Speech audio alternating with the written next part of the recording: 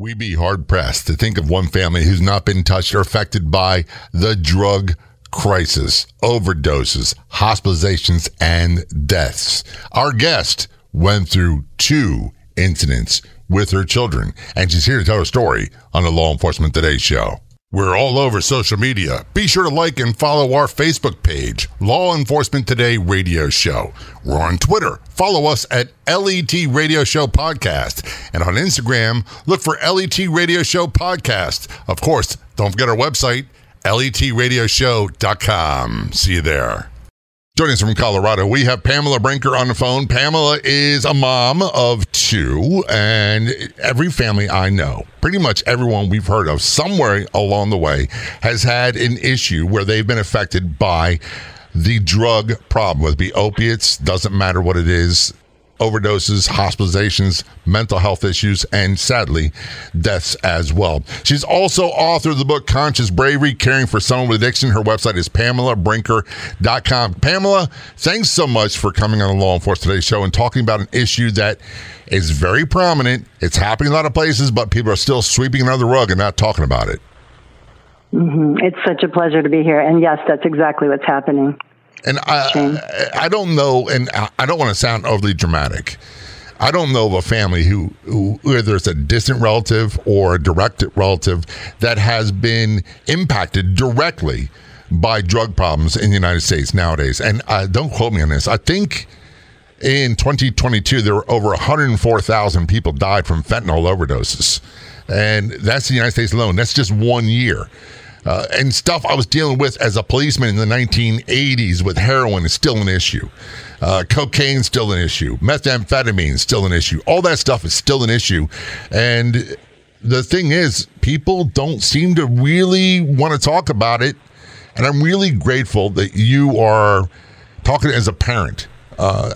Parents, grandparents, aunts, uncles that got kids all need to be concerned. Absolutely. Yeah, I'm glad to speak from my personal experience, and that's what I feel how we can help one another is actually talking about what's happening to us and what we're doing about it. You've got 2 sons, correct? Yes. And they're in their 20s now, but they were teenagers. All right. How are they doing now? Addicted. Now they're great. That's what I'm knocking on, and they're doing well. So they're both clean, sober as of today, but that's one of the things that it took me a long time to realize, that relapse is part of the struggle. Not necessarily. I've been sober almost 31 years now. Never had a relapse. Right. That's a term that medical professionals came up with, and they convince people that it's part of the equation. It doesn't have to be. You're absolutely right. It doesn't have to be, but for many, many people that I've treated, it has been. And unfortunately, here's what happens, Pamela. And unfortunately, that becomes, in my opinion, an excuse for people to go out there and try one more time. And if they've been with opiates in particular, and they've been off them for a while, and their tolerance is gone, and they get something with a little bit of fentanyl in it, it kills them. And they die in dramatic fashion. So I'm not one to advocate for the term relapse. And when people talk about that in a clinical sense, I will argue all day long. Love that. And I don't love the word relapse either. I just use it because that's what everyone else identifies it with.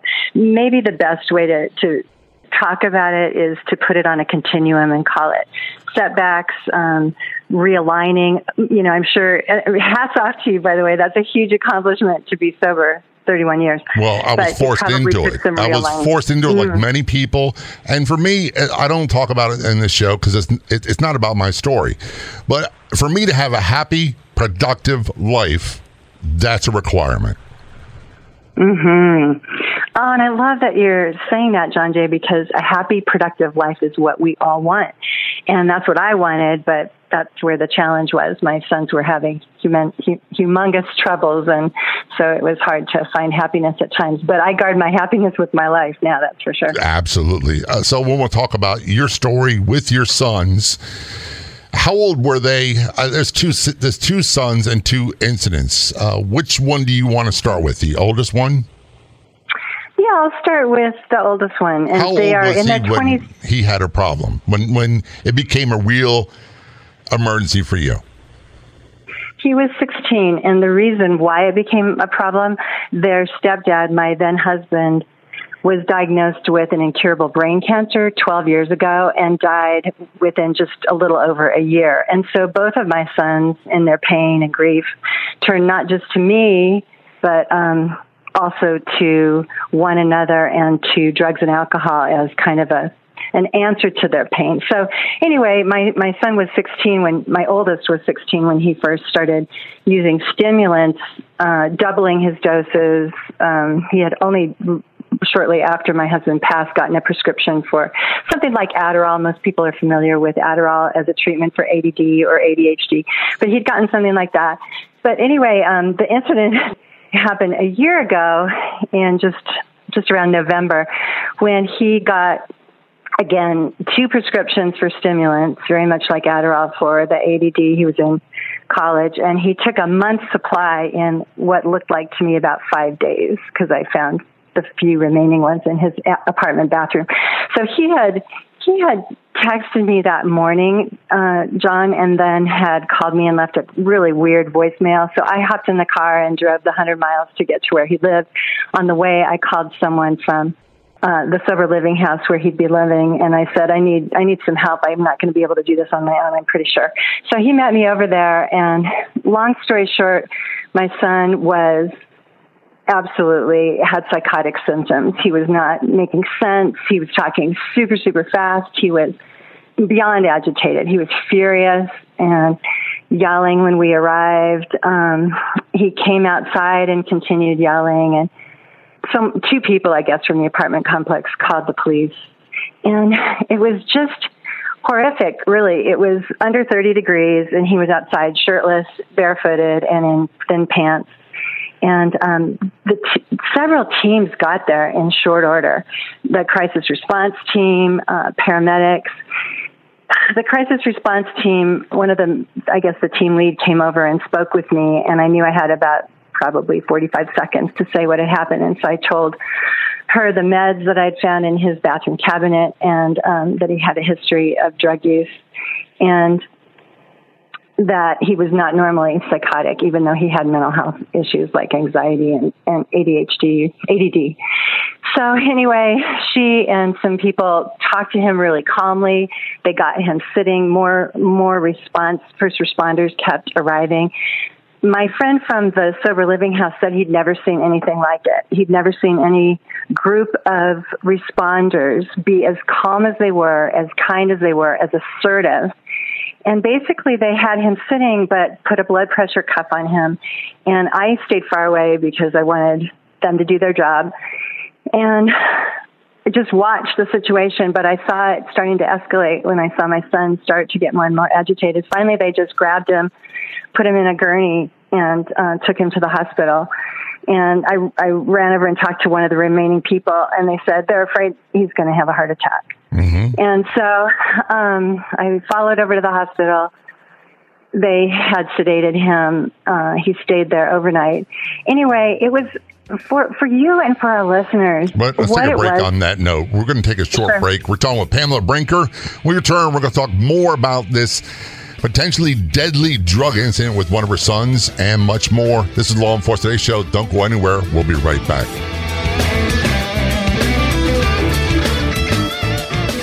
Has this ever happened to you? You sign up for a free email newsletter, and within hours, you're receiving tons of spam. That won't happen when you subscribe for the free Law Enforcement Today radio show email newsletter. We won't spam you. No more than 2 emails a week. I promise. All subscribers are automatically entered in all future contests. Sign up at letradioshow.com. Scroll down to the sign up area. That's letradioshow.com. Miss an episode of Law Enforcement Today? You don't have to anymore, because now you can listen to it on Podopolo, the free new app that makes listening anytime, anywhere so easy. Catch up on shows you've missed and chat with John J. Wiley right there too. Download for free on the Apple or Google Play stores. That's Podopolo. And John J. Wiley wants to hear from you inside Podopolo.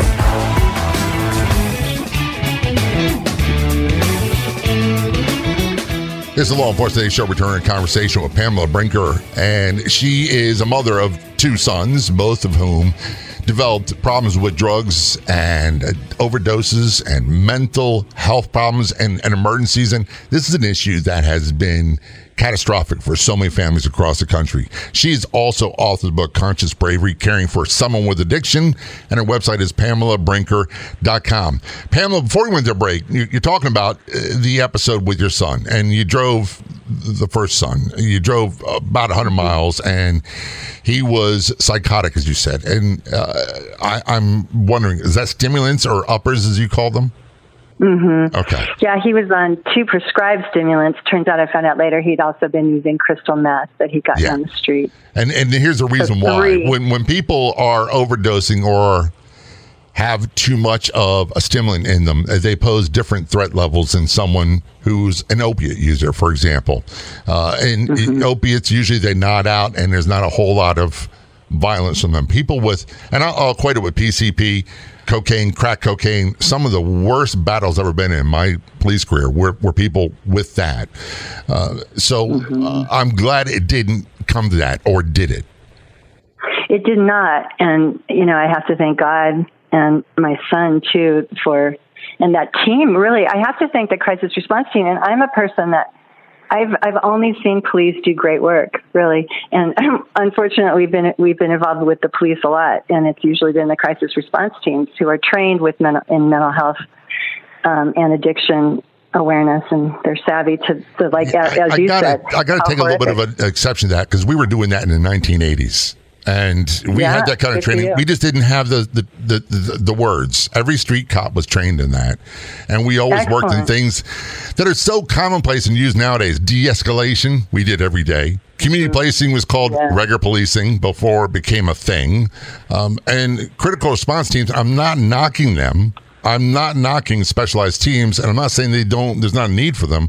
But it's almost as if it's to say all the times we talk people off the edge, somehow or another, was it just luck? I don't know. We were doing it for years. No, I'm so glad you're clarifying that, actually. Yes, no, police, I think, know what they're doing.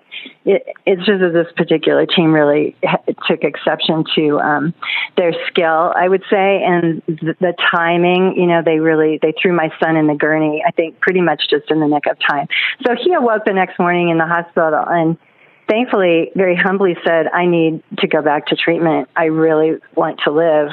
And he saw the terror in my eyes and knew he needed support. And some people can do it on their own. And a lot of people have to do it because they're required, but he chose it.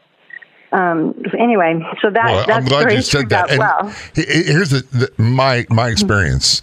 People that have a certain threshold, where they get to a point where it be drugs or alcohol or whatever, or combinations of both. And it doesn't really matter why, but once they cross that line, almost all of them need help somewhere along the way and support for the rest of their lives to live the happy, productive, purposeful lives. There are people, and I knew plenty of them, that drank too much and they were fine. They put it down, they got married, they went to church, whatever it was, and they were fine. And many other people that were not. The one thing, before we go more into your story, is I really want people to understand this. If you have a loved one who has a drug and or alcohol problem, and especially if it's a first responder, military veteran, or a police officer, has a drug or alcohol problem, or post-traumatic stress, whatever it might be, if they're breathing in and out, there's hope for them. There's hope. The hope ends is when their life ends, and that's when the struggle ends. So your son, he said he needed help. And did you help him along the way to point him to people to help, or what'd you do? Absolutely. And I love what you said about there's always hope, because that's what I believe, that love is the fiercest force and hope outlasts any fear. And so I write about that. But yes, my sons both had a predisposition. A lot of our listeners are going to know this. They had genetics. Their grandfather was an alcoholic and a compulsive gambler. Their age of use was really young. My youngest started using at 13. My older one at 16. They both had ADD and ADHD. But there's no rhyme or reason. No one really knows what causes addiction. And so there's not a one-size-fits-all approach to treating substance use issues or mental health.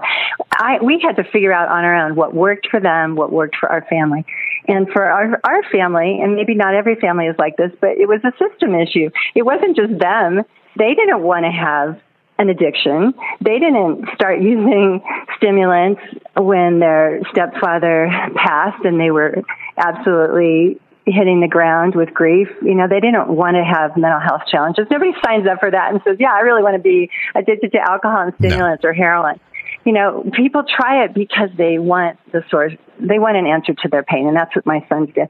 But it was traumatic for me, too, and that's another thing I wanted to talk with you about, John Jay, is that a lot of people don't understand and don't realize they're experiencing vicarious trauma.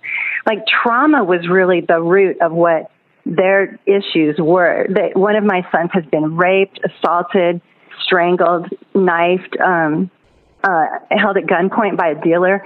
He has tremendous trauma. He's working through it. He knows it. He didn't know it for a long time, though. And so there I was, the mom, going, I would really like you to get help. I'd really like you to talk to somebody besides me. I'm not your therapist. I don't want to be. I'm your mom. But no, I'm fine. I just want to forget about it, was his response. And so, pardon me, you were talking about what we want our listeners to know, and I would love people to know, ask for help. Ask for help for yourself. That's what I had to do. I couldn't do it on my own. I couldn't resource from within, and I'm a super strong person. But at any rate, you asked a different question, and I kind of No, and before we get into your second son's story, I want to make sure that we give credit where credit's due.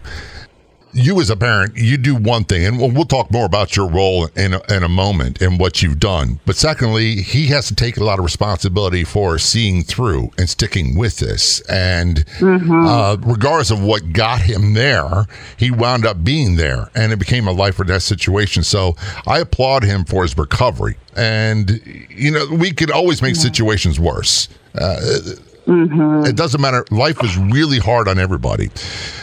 So true. When these really bad things happen and someone is a recovering addict or alcoholic or both and has mental health issues and they don't find a way to get some resiliency and I hate to say bounce with the punches, quite often the results can be fatal. And it has a tremendous impact on everybody. So true. And you're right. They both took accountability at varying levels. But you asked how much I've helped them. I helped them too much in the beginning.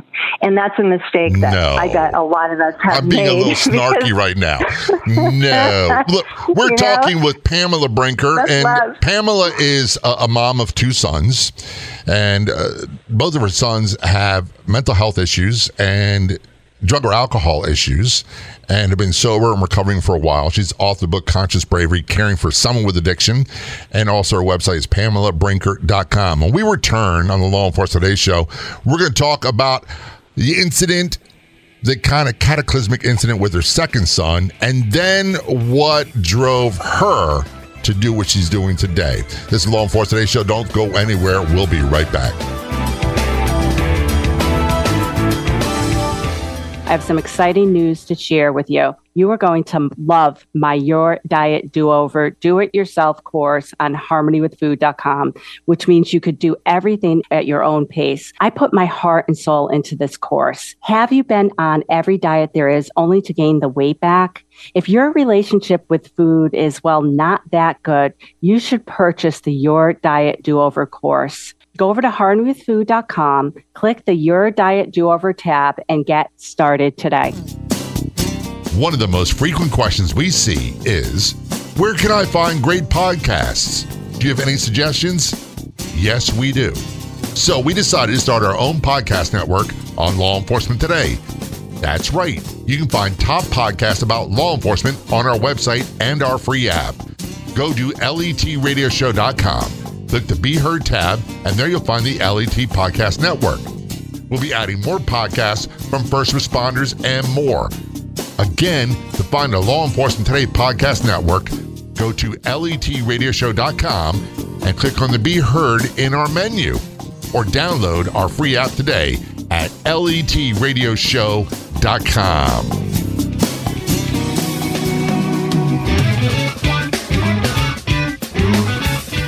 This is Law Enforcement Today Show. Return our conversation with Pamela Brinker, contacting us from Colorado. She's a mom of 2, which, by the way, my mother, she's got me and 4 younger sisters, and I don't know how she's done it. And every day was drama and trauma every day of our lives. Her 2 sons both had mental health issues and drug or alcohol problems, overdoses, and she's the author of the book Conscious Bravery, Caring for Someone with Addiction, and her website is PamelaBrinker.com. Pamela, I'm so glad you're talking about this and willing to, because we said it earlier. I don't know of a family who's not been affected one way or another with a drug or alcohol problem across the United States. And there's overdose deaths, there's overdoses, there's tremendous health problems, hospitalizations, you name it. So I appreciate you coming on and telling your story from your perspective. Your first son, we talked about what happened with him, and we'll get back to that at the end. What happened with the second son? You had a problem with him as well. Well, he had tremendous challenges of varying sorts, but around, I'd say 8 years ago, we all went to bed, 10 o'clock, 10:30. And this was my youngest son. He was up after I'd gone to bed.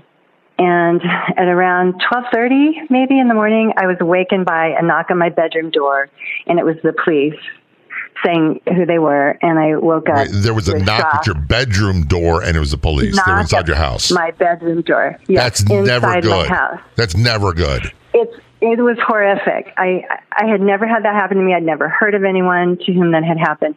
Anyway, got up. They said someone called 911 from your home, and it was your son. And so I ran down the stairs. My son was there. He was sitting on the sofa crying, and he said that he had called 911 and he was clearly on some sort of drug.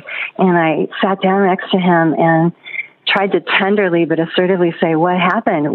Why did you call? What's going on?" And he said, "I was afraid I was going to kill our cat." And I just paused and listened. He said, "I had that knife out and I was going to kill Socrates, our cat." And I said, "Well, I'm really glad you called."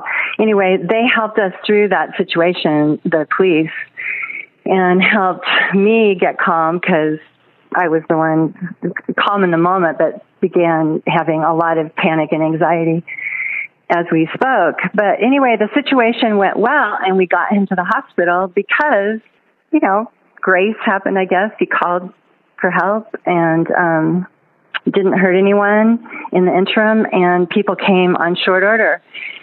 But was this a drug-related situation? Yes, well? Yes. I gotta say, we never knew exactly what all he did. There's a saying I've heard many times: God does for us what we can't do for ourselves. A moment of grace. I think you used the term. A moment of clarity. Whatever it is, just thank God it happened. Absolutely.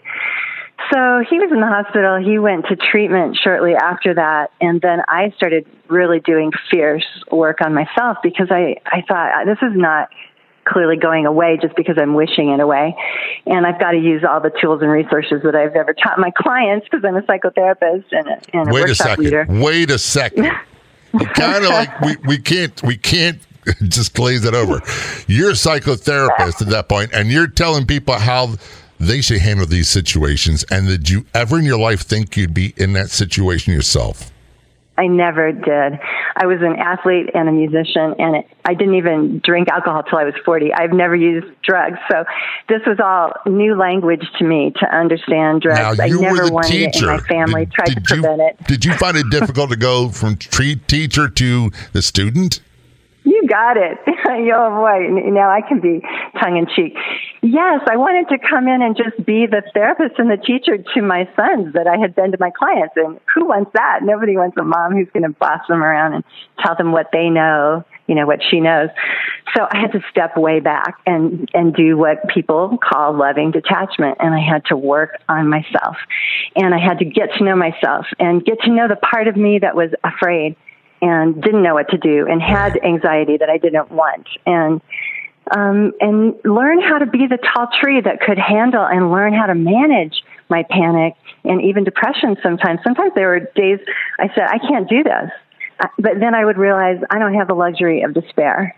I've got to be a mom that can stand tall. You sound like my mother there. When you say that, and my dad passed away many years ago from lung cancer, and she always said, you know, he was in the Navy, he was gone a lot on med cruises, those sorts of things, and she ruled the roost. But she always said, I don't have a choice. I'm the mom. I have to do these sort of things. If I don't feel good, if I feel bad, if my back is hurting. She loved to tell a story about when I was a baby, about 6 months old. No. Actually, like 11 months older, my sister Mary Helen was born, and my mom had to crawl around because she couldn't walk. But she said, I'm the mother. I didn't have a choice. These kids needed me. What are you going to do? You can't just fold up camp and say, that's it, I give. I'm uncle. I'm done. Right. It's so true.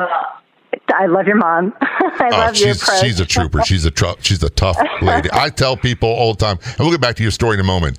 I have never been hit harder in my life than by my mom. And I'm not saying that I've had brawls with killers and all kinds of stuff as a police officer, and none of them could pack a punch like she did.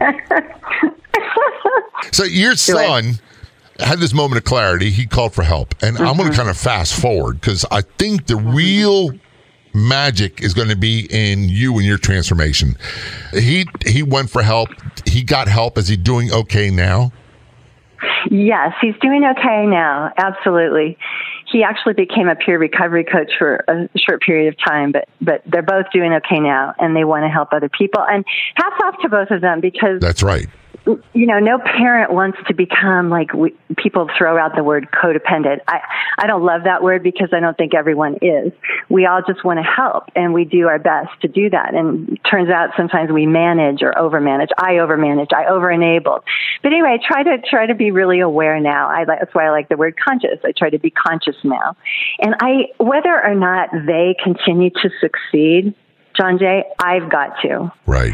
I cannot control them. You know, the 3 C's. I didn't cause it. I can't control it. I can't cure it. That sounds a little bit like Al-Anon to me. Yeah, it's used by Al-Anon in treatment centers. It's a really wise, and it's a great thing.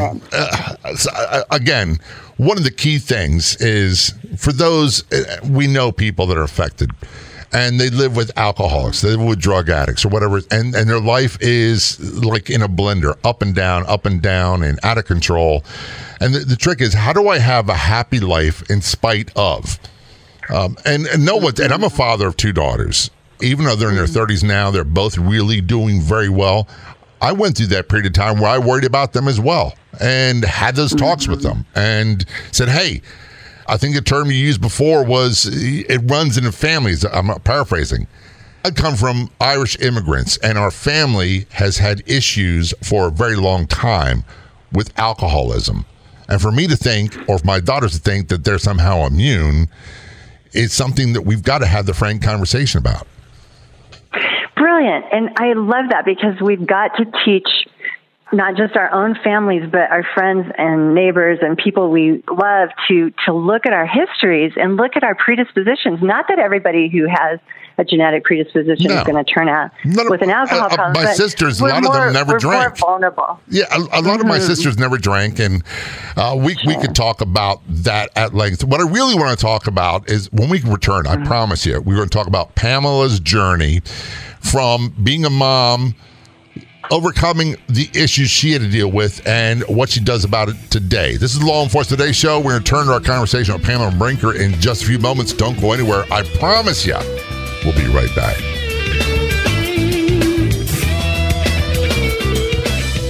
The place to be online is our Facebook page. Do a search on Facebook for Law Enforcement Today Radio Show. You'll get access to unique news articles, editorials, and so much more. That's Law Enforcement Today Radio Show on Facebook.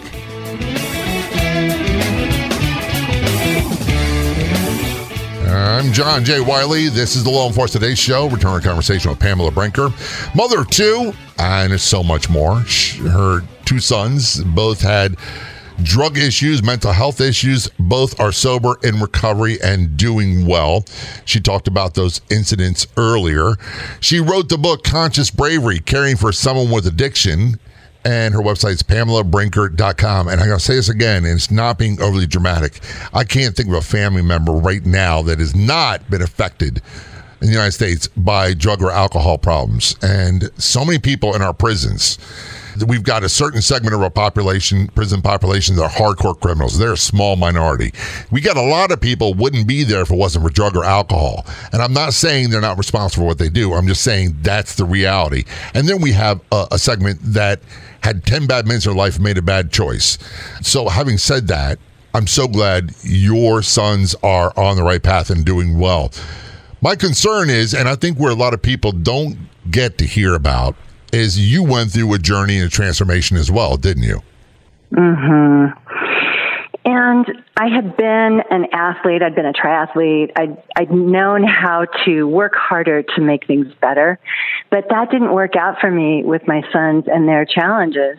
I had to learn how to relax and how to pause and breathe consciously to handle things and to change my my lit up autonomic nervous system, you know, when I was in a panic mode. And so I really have had to do diligent work. And yet I had been a vibrantly happy person for most of my life. You know, most of my friends say, you know, you're really joyous. Even one of my friends gave me a little plate that says joyous. But I wanted to return to that. But I realized after a couple of years of doing therapy and yoga and meditation and still hiking and biking and so forth, that I couldn't return to who I'd been before. I had to basically transform and become someone different, a solid mom who understood the dangers of the world and of addiction and got more savvy. I got more educated. I read everything under the sun about substance use issues and mental health issues and have attended all different kinds of groups, NAMI, Changes, they're all great. And got a mentor for myself and did my work in therapy and continue to. But really what I would say I have to believe is that, like you said earlier, there's always hope. And so I wake up and I don't put my feet on the floor until I can say a couple of things that give me gratitude. You know, like I've got a roof over my head. You can pretty much always be thankful for that. I'm always thankful that I have food. I'm thankful that my sons are alive. And even I've been thankful for that even when they've been homeless. They've chosen homelessness a few times because they didn't want to go to treatment or be sober or live in a sober house. And they didn't want to live with me and receive help.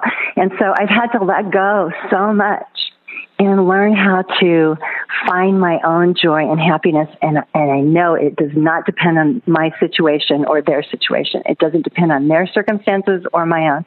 It depends on who I am inwardly. And my connection with, I call it the beloved. Some people call it God, the divine, the infinite, but I have to have a connection with something greater that I resource from all the time. And so I pray a lot. I send good energy to myself, to others. I start with myself because if I don't have it inside of me, I can't give it. Yeah. No, you can't give away what you don't have. I got to say this. I'm not one who's a preacher. I'm not a Pentecostal. I'm not an evangelist. But I pray daily and I meditate and I do a lot of things you talk about. Why? Because it works for me. And quite often it's praying in the car because that way I know I'm getting it in. I'm getting it done. Here's one thing. I want to go back to our conversation because you were a therapist and you're like, okay, I should know how to handle this. And I thought immediately of my situation and a situation for a lot of police and first responders and military. I couldn't solve my own problems using the problem. I couldn't figure out a way to fix my own life, even though I did that with other people's. And I found it very frustrating. The more I tried, the more effort I did, the more willpower I did, the worse it got. Absolutely. The same was true for me. So I had to learn what I call assertive surrender, you know, and most people are familiar with the 12 steps. The first one is about realizing I'm sort of powerless. Well, who wants to admit we're powerless? It's actually a really strong thing to say, I don't have control over this thing, at least not complete control. I do have control over what I do every day.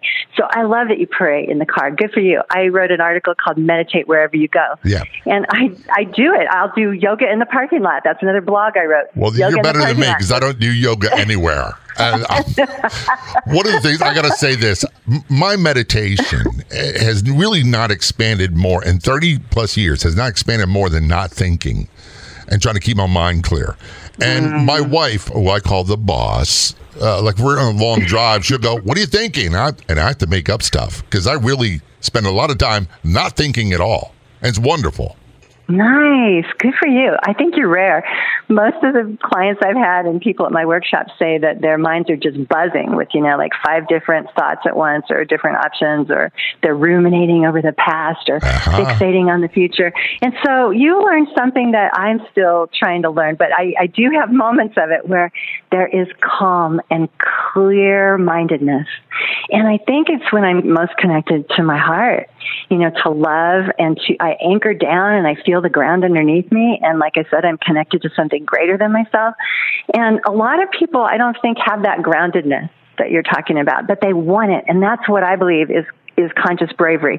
Having some ability to be resilient and to see options and to do what's needed in any given moment. But it doesn't just come with the wave of a wand. It has to be cultivated. We have to work at it all for me, the time. It's a lot of work. And I always have to develop fire drills in my head. When this starts to happen, I need to do this. And otherwise, there's old things I was taught a long time ago. You want to change a thought, you got to move a muscle. You got to do something physical. There's a lot of things I had to learn to do. And by the way, I don't want anyone to think that, I've arrived, or somehow I think I've arrived. I'm not. I still do those things every day. It just takes a whole lot less effort than in the beginning. And the results are phenomenal. One of the things for me, Pamela, and I got to ask you this, is I found a tremendous purpose by putting my pain and my past to try to help other people. In particular, using this as a platform, the radio show, for other people to tell their stories. Is your pain part of your passion and your mission, what drives you today? Absolutely. That's why I wrote the book. So you're asking how I got to this place. I found hope. And I got in my body, like you're saying. Instead of just floating above my life, I got grounded and I live in my body, and I do somatic things like go for walks and get exercise and move and, breathe consciously. And so I started writing about all the things that not only had I taught my clients, but I had modified for myself that I knew worked. And I was teaching my new clients and watching them grow and change in just, days and weeks. So some of the things I teach in my book, Conscious Bravery, can be done just today on short order. They can be done in a minute or two, breathing consciously, learning to make friends with difficult feelings like shame and guilt and use them for motivation to change, things like that. Asking for help. How do you do it? You have to, like you said, I love that, set an alarm clock, or what did you say? Fire drills. I got to do something. In your head. So I put a fire drill in my head before I get to a 10 on the continuum. So my fire drill goes off at a 3. And when I'm starting to feel a little anxious, I either journal or go for a walk, or I'll call a friend or text a friend.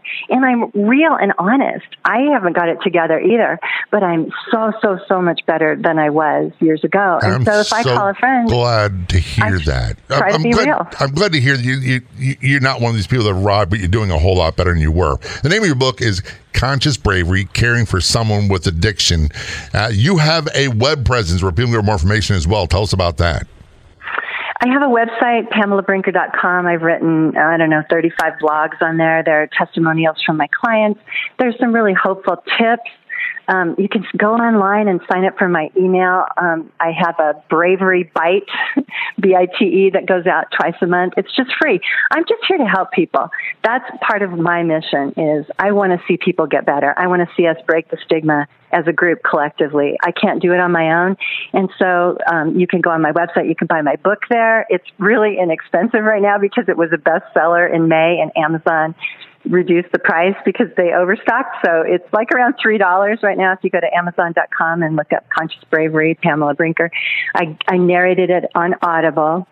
And I have a YouTube channel too, John Jay, and it has little 2-minute shorts that hopefully could be helpful to anyone. Pamela, I'm really so appreciative that you came and told your story, very much needed. And please, again, tell your sons I said thank you and well done. Thank you so much. I will tell them that. And it's just a joy talking with you. And it's really a pleasure and an honor to be here with you and your listeners. I'd like to thank our guests so much for coming on the Law Enforcement Today radio show. The Law Enforcement Today radio show is a nationally syndicated radio show broadcast on numerous stations once a week and growing. If you enjoyed the podcast version of the show, please do me a big favor. Tell a friend. I'll be back in just a couple days with a brand new episode of the Law Enforcement Today radio show and podcast. Until then, this is John J. Wiley. See ya.